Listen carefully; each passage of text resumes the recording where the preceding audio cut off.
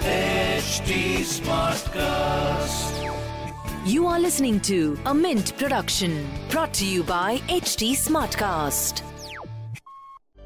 Welcome to Mint. I am Nasreen Sultana. You're listening to Mint Evening Market Wrap.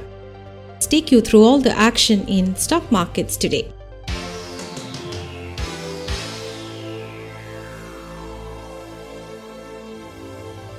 Markets saw some profit booking after touching a record high yet again in the morning on Tuesday. The BSE Sensex ended at 52,276, losing 53 points or 0.1%. The Nifty was at 15,740, down 11 points or 0.01%. Among sectors, realty, telecom, IT, healthcare and FMCG were gainers, while metals and banks were losers.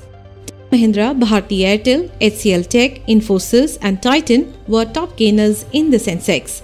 Among losers were State Bank of India, HDFC Twins, Kotak Mahindra Bank and Power Grid.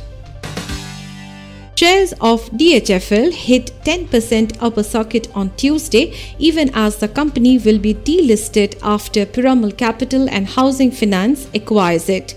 Piramal Capital on Monday received a bankruptcy court's approval to acquire DHFL for Rs 37,250 crore, but with a few conditions.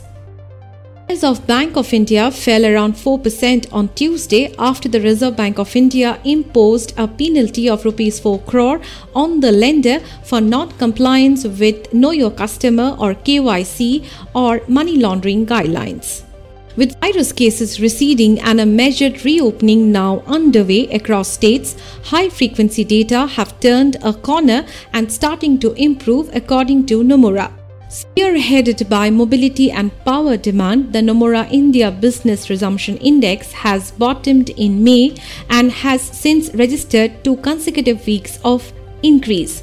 Nomura economists said that data suggests that the month of May will experience the worst economic impact and June should be sequentially better. Large websites such as Reddit, Spotify, Twitch, Stack Overflow, Hulu and HBO Max and many more have suddenly gone down on Tuesday due to a glitch faced by one of the most popular content delivery networks, CDNs, in the world. The CDN provider called Fastly was among the best performing companies over the past year as a result of growing remote work use cases and more.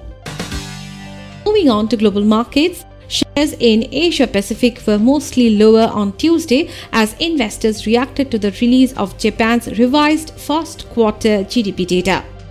In Japan shed 0.2%, mainland Chinese stocks closed lower with the Shanghai Composite declining 0.5%. Elsewhere, South Korea's Kospi fell 0.1%. Other asset class news, the US dollar index was at 90.15. Oil prices were lower in the afternoon of Asian trading hours, with international benchmark Brent crude futures dipping 0.6% to $71.05 per barrel.